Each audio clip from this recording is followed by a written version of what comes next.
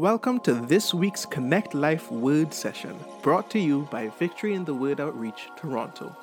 In these word sessions, it's all about connecting our lives to the Word of God so that we can live out our faith in really practical ways. Together, we are learning how to stand in truth, triumph over challenges, and thrive in purpose, releasing the sound of victory as we go. Hi everyone, Dr. Michelle here with you once again for another week, and I'm so glad that you can join me because it's a special day here at Connect Life. We are finishing our Kingdom Culture 101 series. It has been 10 weeks. 10 great weeks, 10 challenging weeks, 10 provoking weeks. It has been 10 weeks for us to really look at what it feels like, sounds like, looks like to live under the leadership, the reign, and the rule of Jesus Christ. Through faith in Jesus, we enter into this fantastic kingdom that has a culture that is like none other on this earth.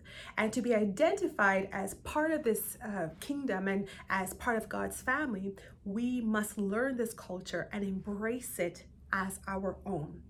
We will make a difference in our world and in the communities that we live in and the families that we are part of when we live by the culture of God's kingdom. The victory of Jesus Christ brings to us this access, not so that we can sail through life and just, just do whatever we feel. No, but that we can engage with life and really shine as light in dark places. That is what his victory brings to us. And as we endeavor to live with the kingdom's culture, that alone makes a difference. So as we get started, let me say a word of blessing to you, over you, for you, because truly it's a privilege to be able to share with you the word of God. Heavenly Father, we thank you so much. In your word, it says that man shall not live by bread alone, but by every word that proceeds out of the mouth of God. And so today it is your word that keeps us alive, and the words that you have spoken to us, they are spirit and they are life, they are truth. And as we journey along our way, sometimes we forget what you say. Sometimes the promises that you give us just seem so far off and seem like they're not going to happen, or we have disqualified ourselves from receiving your love and your blessing. But Lord, I thank you that you are not like we are. You are constant, you are faithful, and you are true. So thank you for the word that you have given to us. Thank you for the words that you speak over us. Thank you for every promise that is loading in our lives. And I pray encouragement and strength over every listener to stay with you, to trust in you, because you will do what you have said. And we bless you in Jesus' name. Amen. Amen. He will do what he has said. He is faithful and true to every word that he has given. And even when we make a mess of things, even when we get distracted from the purpose, he is so merciful and so loving to help correct our pathway so we end up in the place where we need to be. That is the kind of God that we serve. So we're going back to Matthew chapter 5 today. I'm going to read to you from verse 1. And I'm going to end off at verse 12. And we're going to talk a little bit about this closing of this section of the Sermon on the Mount, where Jesus is talking about what it looks like to live in the kingdom. He's giving a description of the blessed life, a life of inner joy and peace, wholeness, and agreement as we are in right standing with God, and how that type of life supersedes every other thing that this world can give. So Matthew chapter 5, starting at verse 1, it says, "And seeing the multitudes, he went up on a mountain, and when he was seated, his disciples came to him. Then he opened his mouth and taught them, saying, Blessed are the poor in spirit, for theirs is the kingdom of heaven. Blessed are those who mourn, for they shall be comforted. Blessed are the meek, for they shall inherit the earth. Blessed are those who hunger and thirst for righteousness, for they shall be filled. Blessed are the merciful, for they shall obtain mercy. Blessed are the pure in heart, for they shall see God. Blessed are the peacemakers, for they shall be called the sons of God. Blessed are those who are persecuted for righteousness' sake, for theirs is the kingdom of heaven.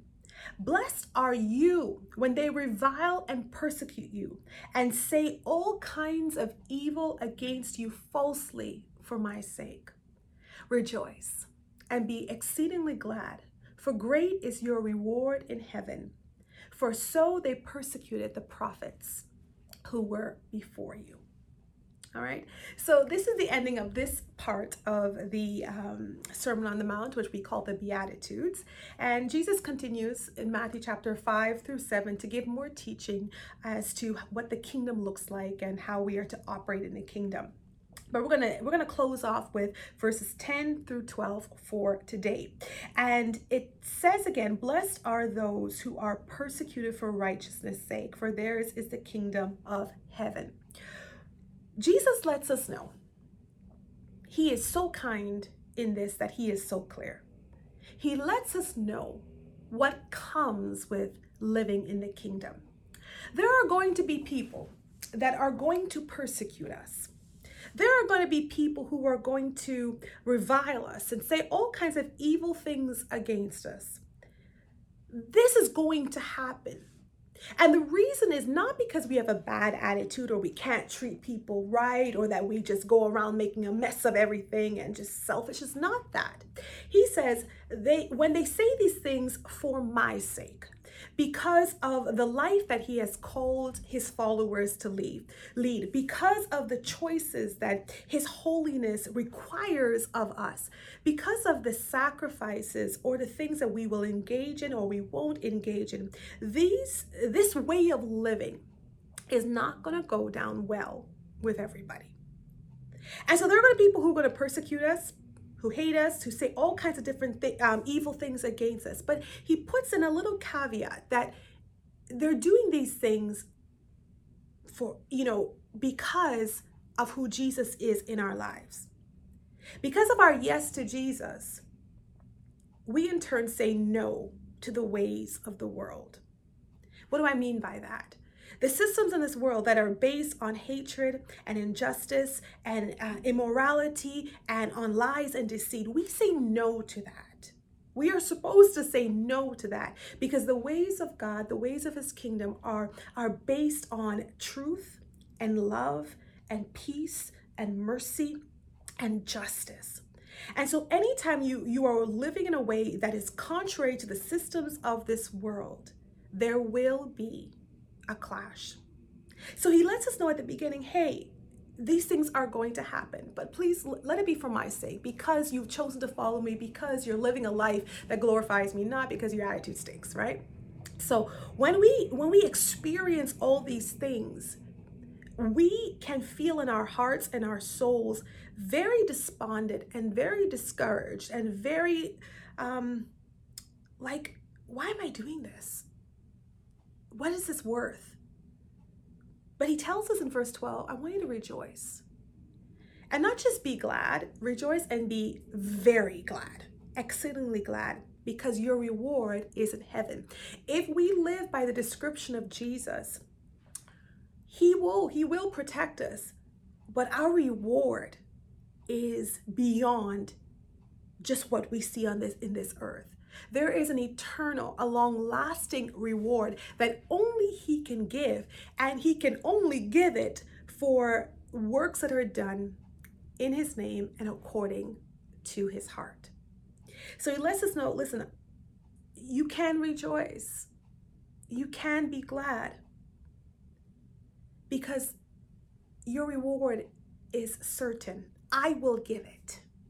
And also, you are part of the company of my kingdom, because the people who went before you, the prophets, those people who endeavored to live according to God's word, they were persecuted too. That's like a hallmark of this life, that you will experience people who just don't understand, who misjudge, who don't get, who don't like the idea that you're standing up for something different. So he doesn't say fight fire with fire and hate them too and tell your haters, no. He said, listen, understand that I give the reward. And you're not the only ones who have experienced this. When you experience the persecution for the sake of the gospel, there is a distinction made. That you are willing to back up what you say with a life lived in surrender to God. One of my favorite quotes I often say is, it's not easy, but it's possible. And we keep in mind that the reward comes from Jesus, and it will go beyond this present moment and this present discomfort. And later on in the chapter, he goes on to talk about being the salt of the earth and the light of the world, meaning that we've come to make a difference. We have not come to just go with the systems of this world and go with what everybody is doing and just fall into line with that. No, we are called to bring two things. I want you to take this for today. Bring two things to the spheres of influence that he has brought us to. The first thing is truth. He desires that his children will be children of truth, that we will know what his heart is, we'll know what his word is, and be willing to lay down our lives for truth. Now, in a story, there are many sides. There is my side, there is your side, and then there is the truth. And all of us kind of include a little bit of the truth, but we tend to put the slant of the story in such a way where we come out on top. But Jesus says, listen, I want you to bring truth. He says to us in John chapter 17 from verse 14, he's praying to his Father. He says, I have given them your word, and the world has hated them because they are not of the world, just as I am not of the world. I do not pray that you should take them out of the world, but that you should keep them from the evil one. They are not of the world, just as I am not of the world. And hear this, he says, sanctify them by your truth. Your word is truth. So this is what Jesus prayed to the Father for every disciple who would believe on his name, every follower that would come up after him, that we would be sanctified with the word of God, which is truth, and that we would bring this truth to this world. That will be the only thing that will keep us protected from the evil one and all the evil systems and all the injustice and things that will want to destroy God's creation. The second thing that we are to bring to this world in order to be salt and light, to make a difference, to make an impact, is love. Now, many things in this world happen out of fear. Decisions are made, policies are made, restrictions are put together because of fear. And fear is not the same thing as love. And God so desires us to not only live in his love or appreciate and value his love, but to live from his love. That means to make decisions, to make plans, make strategies, to make movements that are motivated by love. Why? Because that shows that we are motivated by God and that we are living under his leadership. Why? Because God is love. Not that touchy-feely or butterflies in my stomach or everything is going my way type of love, but the sacrificial love that is willing to lay down so that you can prosper. And so in 1 John chapter 4, from verse 16, it says, and we have known and believed the love that God has for us. God is love, and he who abides in love abides in God, and God in him. Love has been perfected among us in this, that we may have boldness in the day of judgment, because as he is, so are we in this world. Hear this, there is no fear in love, but perfect love casts out fear, because fear involves torment. But he who fears has not been made perfect in love. And in this scripture, we are learning that because God is love and he is perfect love, by him dwelling with us and dwelling in us and filling us from the inside out, our lives are to be characterized, saturated, just overcome by his love. And when it's overcome by his love, then we will not fear.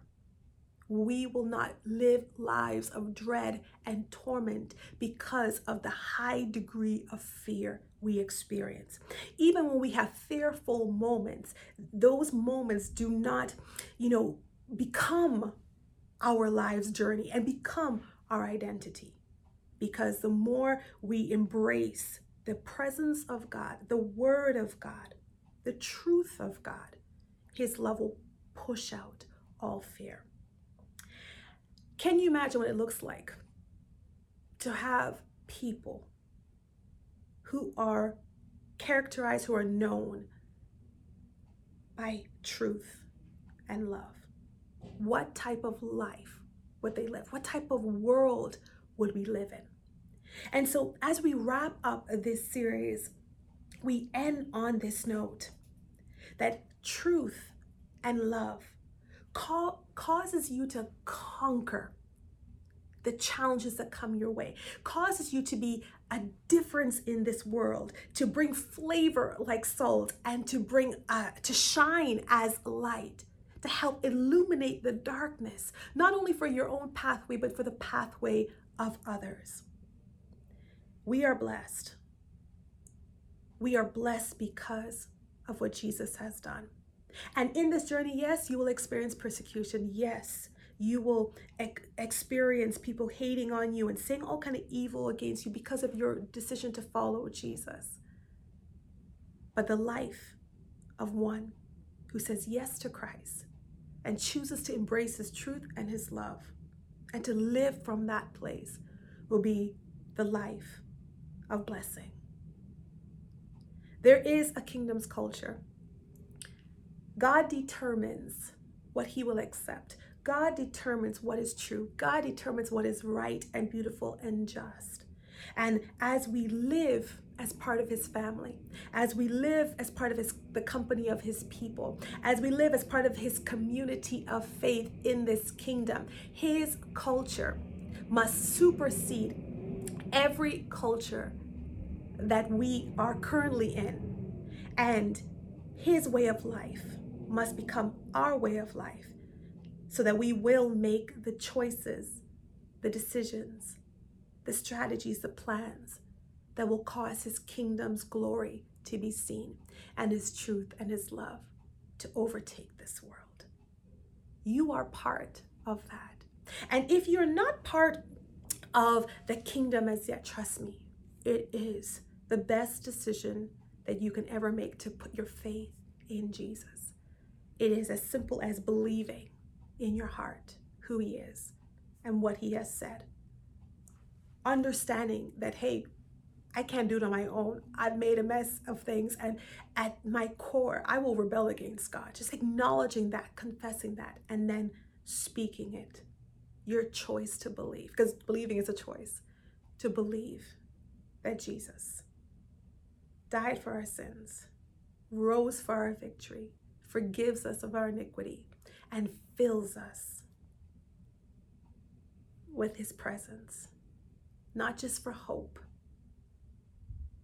but for lives of hope and faith that show forth His truth and love. Please get in contact with us. Let us know if you're there, if you're making that decision in your heart, if you're saying that with your mouth, and we want to connect you with some great resources. We want to pray for you. We want to let you know that's the best decision that you've ever made, because in the kingdom of God, under the leadership of God, that is the best way to live your life. So thank you for joining me today. Thank you for coming for this series. You can always go back and watch the videos, comment, like, share. Let us know how it's going, how we can pray for you, how we can be a blessing to you in this season. And truly, there is victory in the Word of God. So from myself, Dr. Michelle, and my team here at Connect Life, I want to say bless you, bless you, bless you. May the peace of God overshadow you today. May the courage of God rise up within you today. May the clarity that comes from the Word of God propel you forward into your destiny. Have a great, great week. Bye-bye.